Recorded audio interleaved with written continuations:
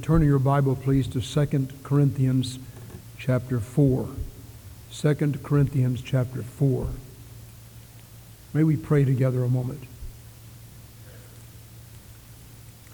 Our Father, we thank Thee for the Word of God, unadulterated, inerrant, authoritative, infallible, never passing away. Thank you, Lord, that we have a more sure word of prophecy in the wonderful Word. We pray that today the Spirit of God will move among us. We thank you for our hearts being touched by the songs and by the impact of believers meeting in Jesus' name. And now, Lord, we need Thee. Open our hearts to Thee. In Jesus' name, amen. In 2 Corinthians chapter 4, a very comforting and strengthening and yet convicting chapter. I hope you have your Bible and you'll have it open to chapter 4 of 2 Corinthians.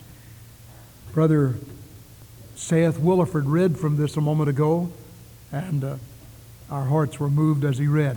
Therefore, seeing we have this ministry, as we received mercy, we faint not, but have renounced the hidden things of dishonesty, not walking in craftiness, nor handling the word of God deceitfully, but by manifestation of the truth, commending ourselves to every man's conscience in the sight of God.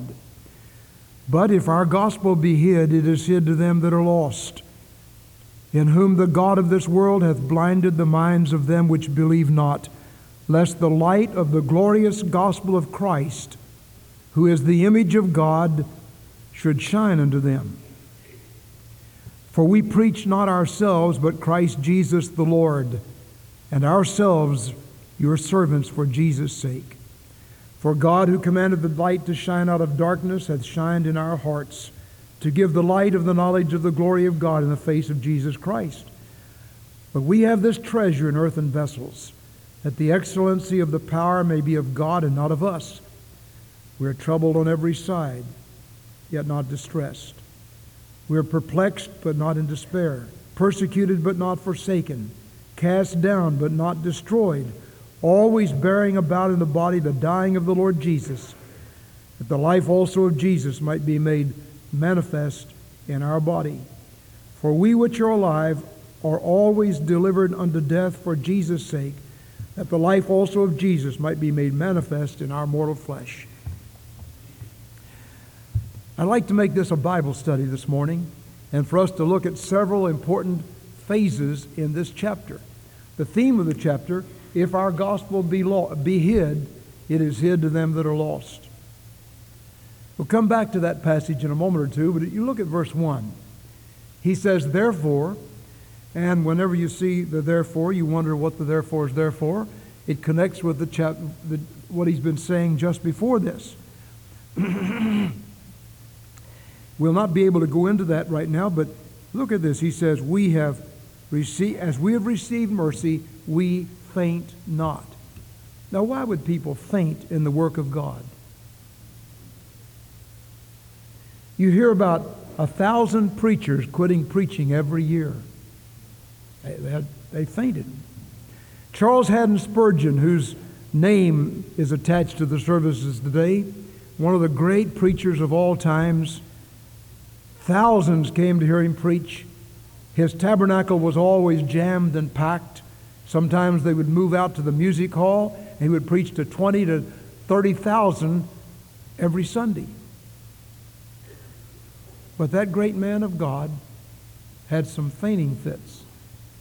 In his book, Lecture to My Students, he has a chapter on the minister's fainting fits. Now, if the minister has fainting fits, what about the people? Why would we faint in doing the work of God? Why would we not be able to keep on keeping on? How many of you would testify that there are days when you're down? Lift your hands. Everybody.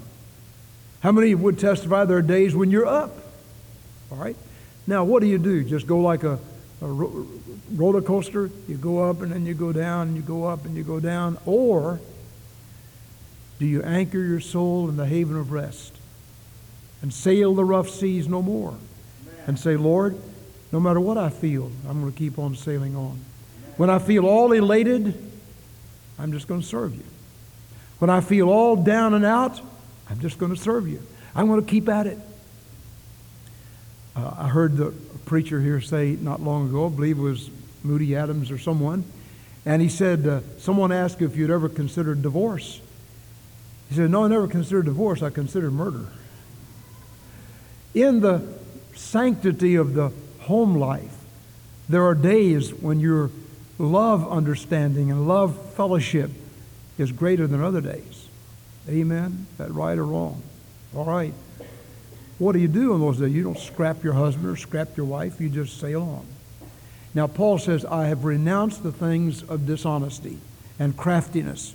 Look in verse 2.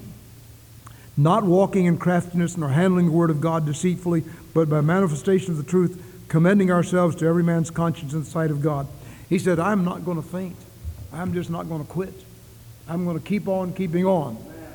Now, you can quit. I guess you can. I said to a young man maybe a year or so ago, if God has called you to preach, you can't quit.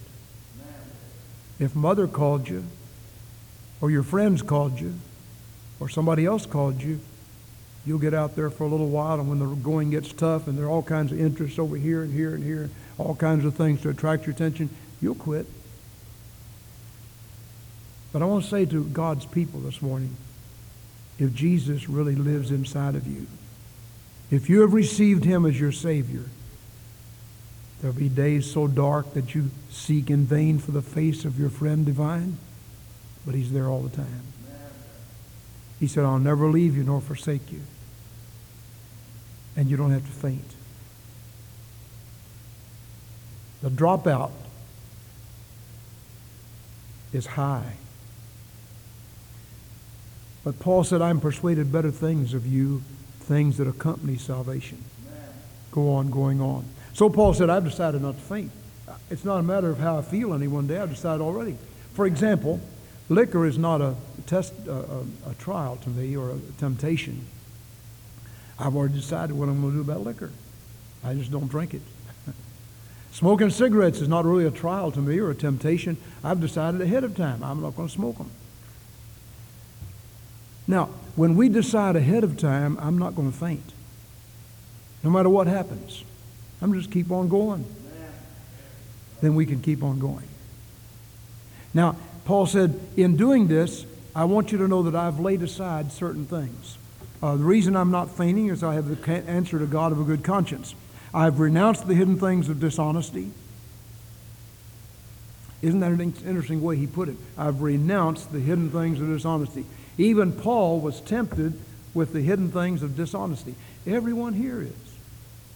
You're tempted on your income tax.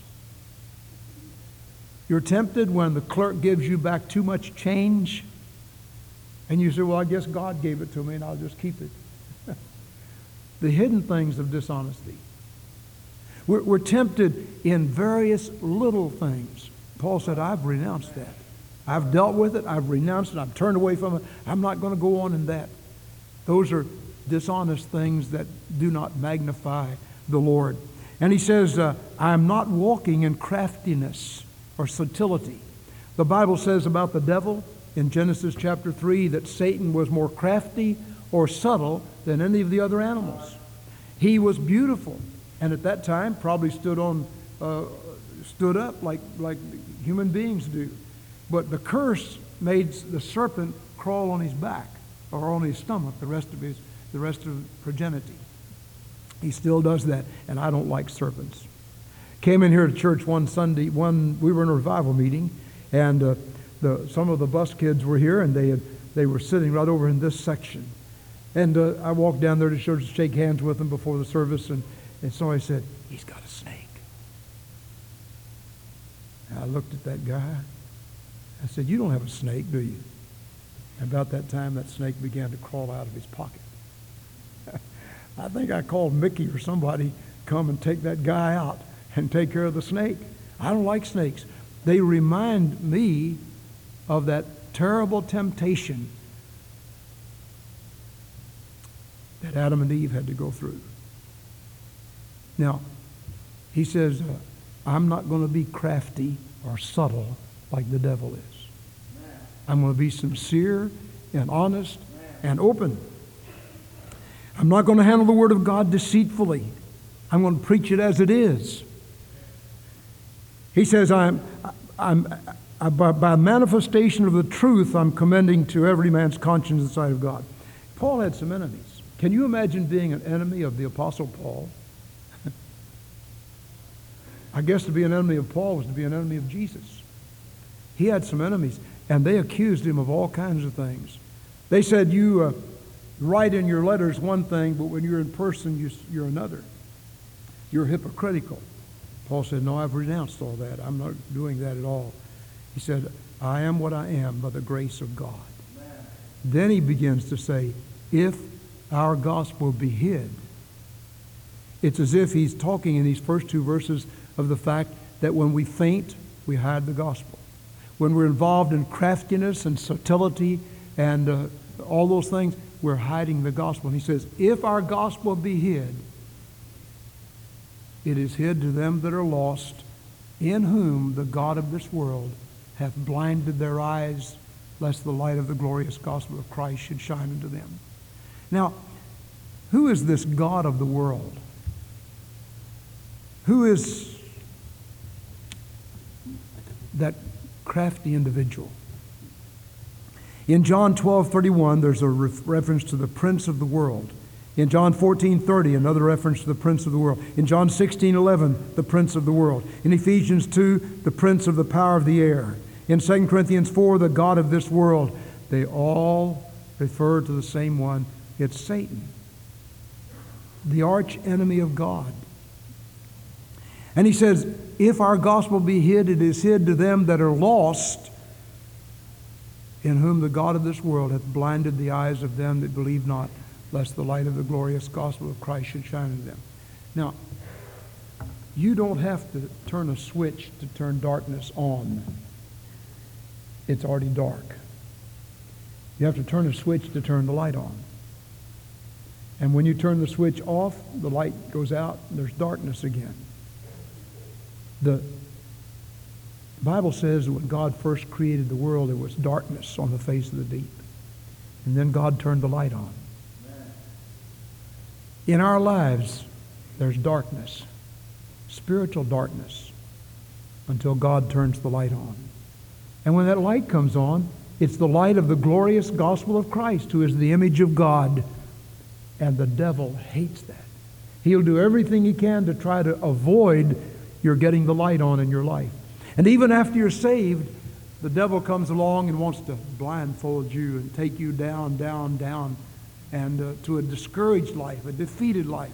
There may be some within the sound of my voice this morning who have been defeated over the cares of this world, the deceitfulness of riches, all these things. Paul said, if our gospel be hid, it is hid to them that are lost.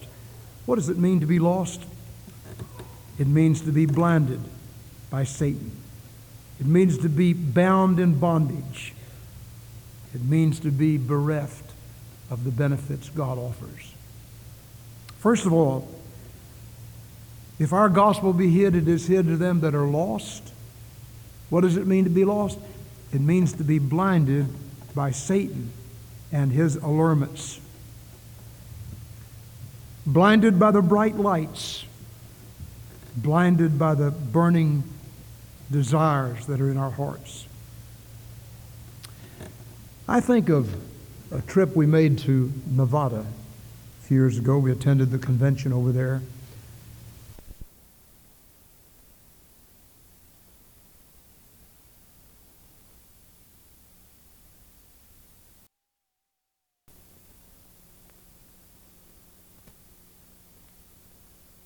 Went through Boulder, and then we came up on a hill, and we looked down at that city, the Sin City, where all the casinos and gambling, where people go every weekend to throw their money away.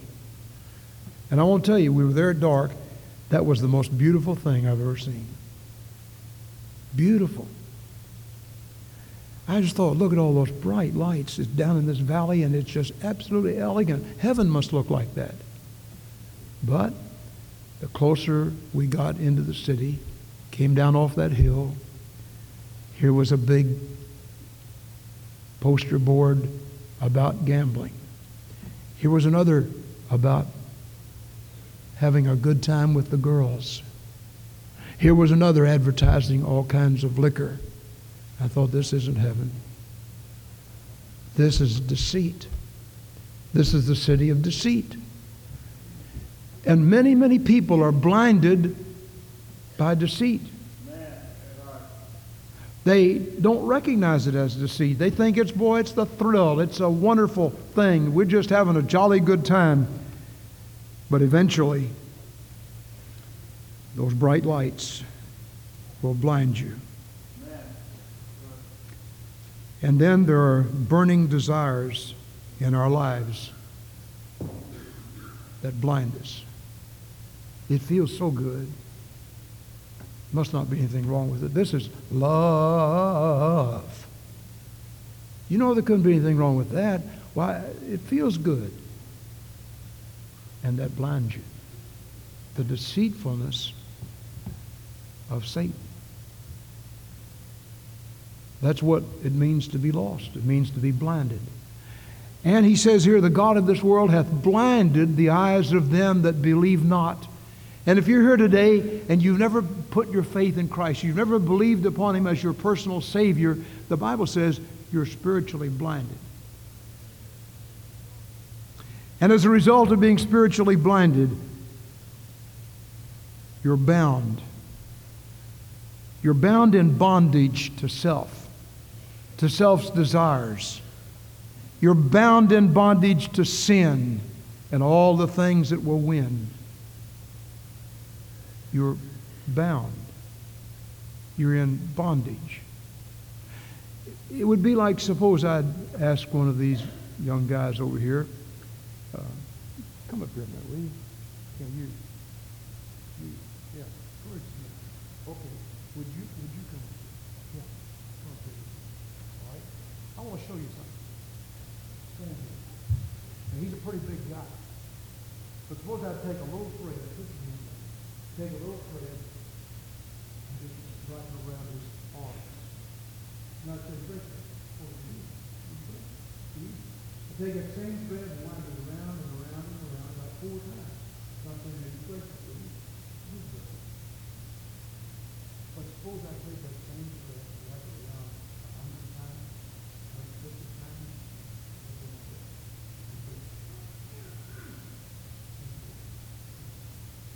that's what sin does to us. It puts us in bondage. Man, right. It puts us in bondage. And sin has done that to thousands of people. If our gospel be hid, it is hid to them that are lost, in whom the God of this world hath blinded the eyes of them that believe not. And thirdly, though to be lost means not only to be blinded and bound, but bereft of the benefits God offers.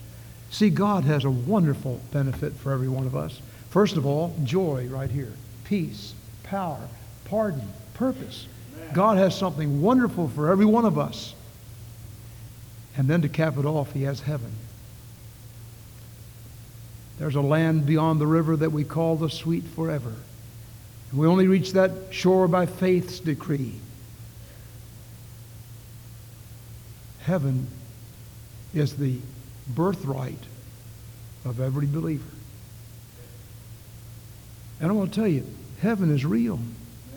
In my Father's house are many mansions. If it were not so, I would have told you. I go to prepare a place for you. You think of your loved one who had to suffer and go down in the valley of the shadow of death, and you stood by and you sort of waved goodbye as they crossed the river. Well, I want to tell you, over there, there's no more tears. There's no more bondage. There's no more sickness. There's no more illness. Everything is peace and joy. And in my Father's house, there's no more sickness, no more sorrow, no more pain, no more death, and no graves on the hillside of glory. It's all wonderful. But the person who is lost is bereft of that. Sometimes we stand at funerals and we're not sure where somebody is gone to spend eternity. Many funerals, I've talked to people. They have assured me they were saved before they left here, and it's a wonderful joy to know that. On other occasions, I've talked to people who would not receive Christ, who said, no, not today, some other day, I'm expecting some other time, I can't be saved today. And then they suddenly die. And I stand at that funeral, and my heart hurts. Just a few days ago, he could have said yes to Christ, but now it's forever sealed. He has robbed himself of the greatest benefit in life and eternity, of knowing Jesus and going to be with him. If our gospel be hid, it is hid to them that are lost. To be lost means to be blinded spiritually by the god of this world. To be lost means to be bound in bondage. To be lost means to be bereft of the blessings God wants to give. And then he goes on to say, but, a wonderful word, you ought to mark that. We have this treasure in earthen vessels. Now, I want to just show you a little object lesson as we close the lesson today, the message today. Here's an earthen vessel that somebody gave me. I appreciate it very, very much. I like it. Been in my office for many years. You and I are like this earthen vessel. Now, the vessel is just pretty to look at, but if that's all it is, eventually it just passes away. The Bible says we have this treasure of Jesus in an earthen vessel. You and I are the earthen vessels. But inside that earthen vessel, there's something very, very valuable, symbolizing the real things of life, the valuable things of life, Jesus himself. Now, if there's nothing in the vessel, it's just empty. There are a lot of empty people walking around. They have no spiritual power. The only thing that's beautiful about themselves is the outward form, and when that outward form lies down in death, there's nothing in it. It's empty. And that one goes eternally away from God. But if in that earthen vessel there's the Word of God, the living Word of God, the Lord Jesus Christ, He never dies. You put Him in a grave, 3 days later He comes out of that grave with a resurrected body, never to die again. And you and I, when we put our trust in Christ, this earthen vessel becomes just the vessel in which Jesus lives. And He is life and truth and the way, and He said, I will never leave you nor forsake you. If our gospel be hid, it is hid to those who have an empty vessel.